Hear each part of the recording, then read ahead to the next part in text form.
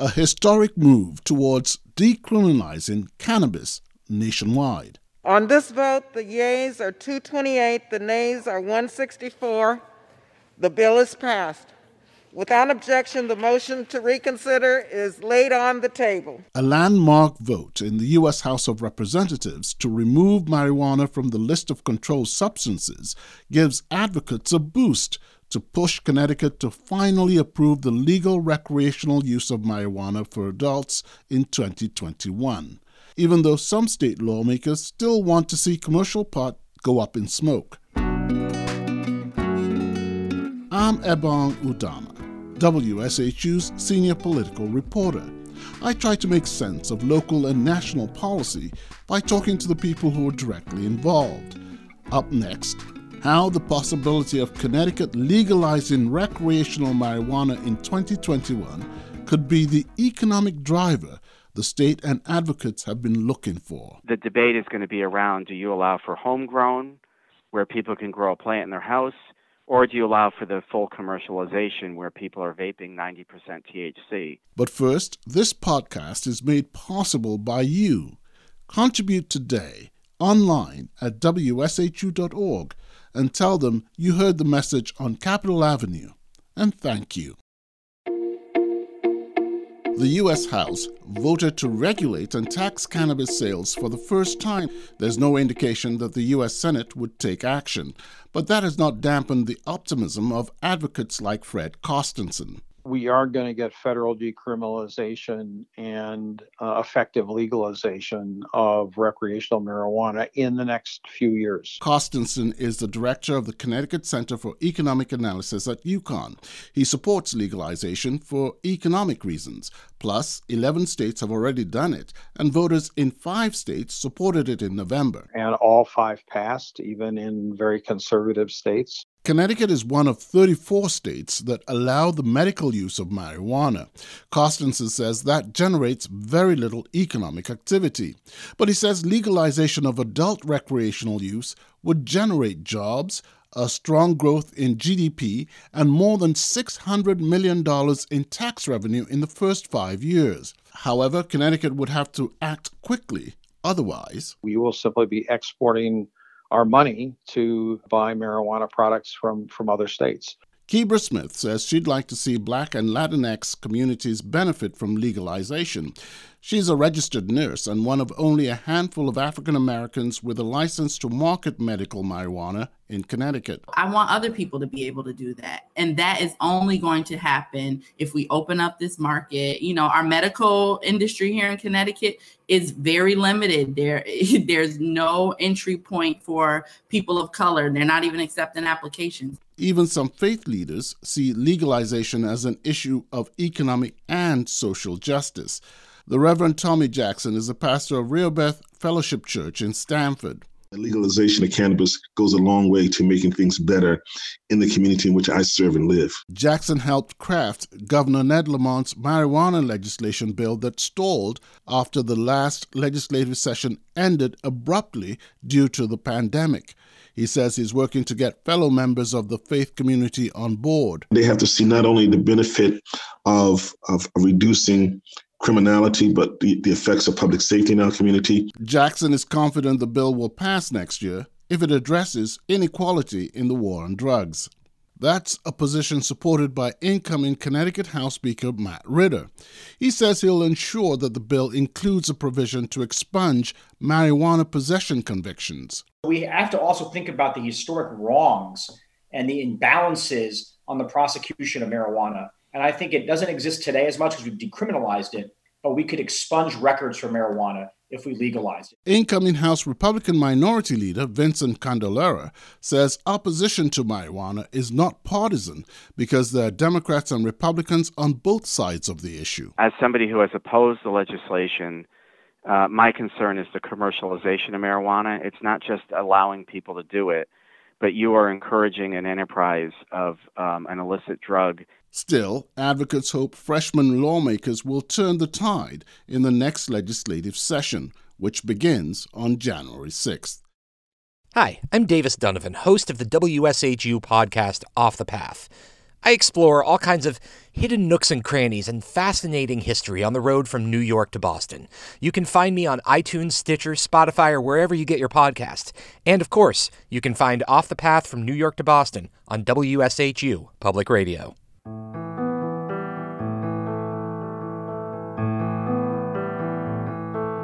Joining me now to talk more on the economic impact of legalizing marijuana is University of Connecticut economist Fred Carstensen. His study finds that the state's economy would gain $600 million in the first 5 years of legal retail pot. Dr. Carstensen, the U.S. has voted to decriminalize cannabis for the first time in almost a century. What do you make of this historic vote, and how does it affect the prospects for legalization of marijuana in Connecticut? Well, the obvious implication is that we are going to get federal decriminalization and effective legalization of recreational marijuana in the next few years. It's clear we've already have a majority of states that either have recreational marijuana or have approved medical marijuana. There were 5 referenda in the November, and all 5 passed, even in very conservative states.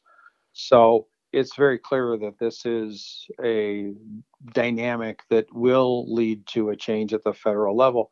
For Connecticut, this means that if we're going to take advantage of the current federal restrictions, which make interstate trade in marijuana illegal, critically important, because if we don't legalize it here in Connecticut, when it does become legal nationally, virtually none of the production of marijuana will in fact occur in Connecticut, and we will simply be exporting our money to buy marijuana products from other states, which effectively is what is going on right now. You know, opponents have argued that tax revenues should not be the only reason to legalize marijuana. Do they have a point there? Precisely because under the current context, it would result in the development of a marijuana industry in Connecticut that would create employment, potentially up to 17,000 over the first 6 years of operation. It takes 1 year to start up, and then it's 5 years of legal operation after we get everything in place. Up to $1 billion in net new revenue, and the state is facing an enormous deficits. OPM and OFA have both projected deficits over the next 3 to 4 fiscal years of over $7 billion. $3 billion will be offset by the rainy day fund if we spend it. But both of those reports are quite optimistic.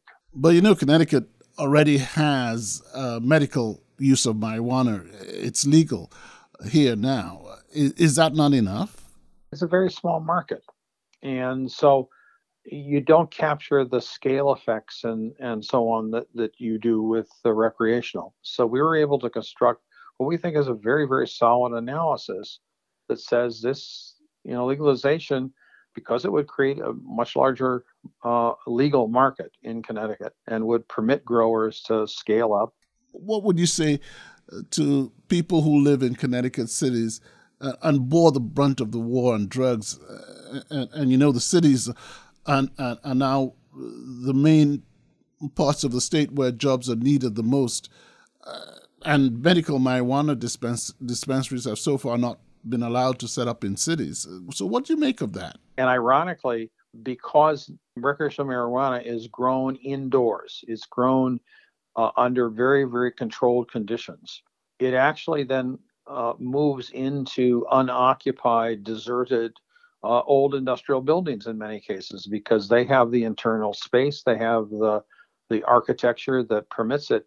So ironically, it's an agricultural activity we think of, but it would occur, at least initially, primarily in our urban areas where we have vacant industrial capacity. Governor Lamont has said he would like to legalize marijuana in collaboration with neighboring states.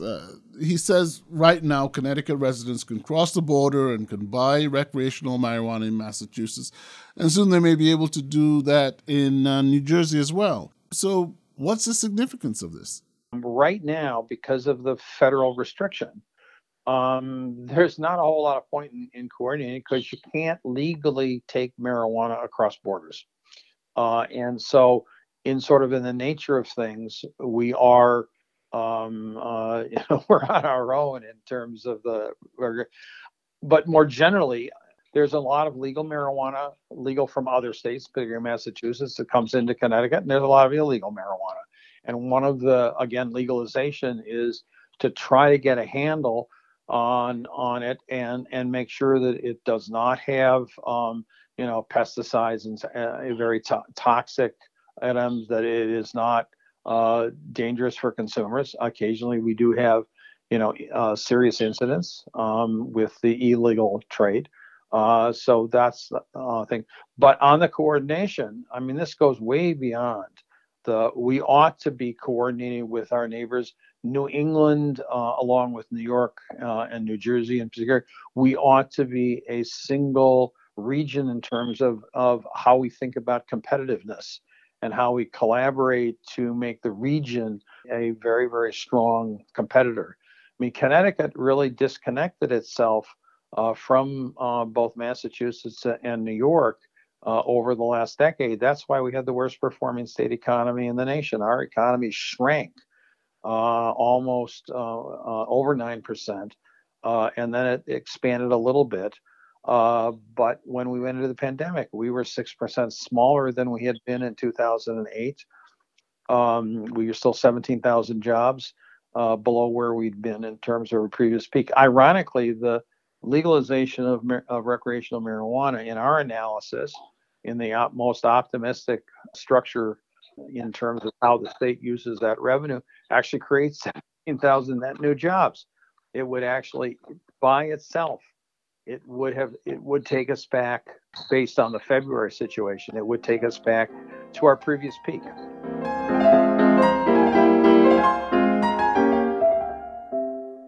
So will Connecticut pass legal pot in 2021?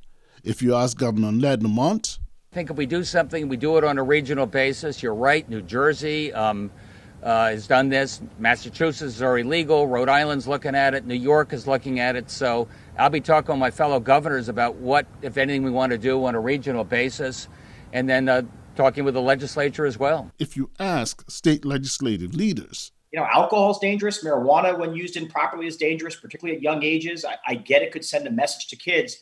The problem is it's already here. If you ask economists, there's reasonably strong public support. I think most people recognize that it's just inappropriate to maintain this criminalization. It wastes police resources. It inflicts damage on individuals unnecessarily, and it actually just makes things harder for all of us. This is Capital Avenue from WSHU Public Radio, making sense of local and national policy by talking to the people who are directly involved. Spread the word by rating Capital Avenue on your podcasting app. If you're listening on NPR One, press the Interesting button on the top right corner. This episode of Capital Avenue was produced by J.D. Allen.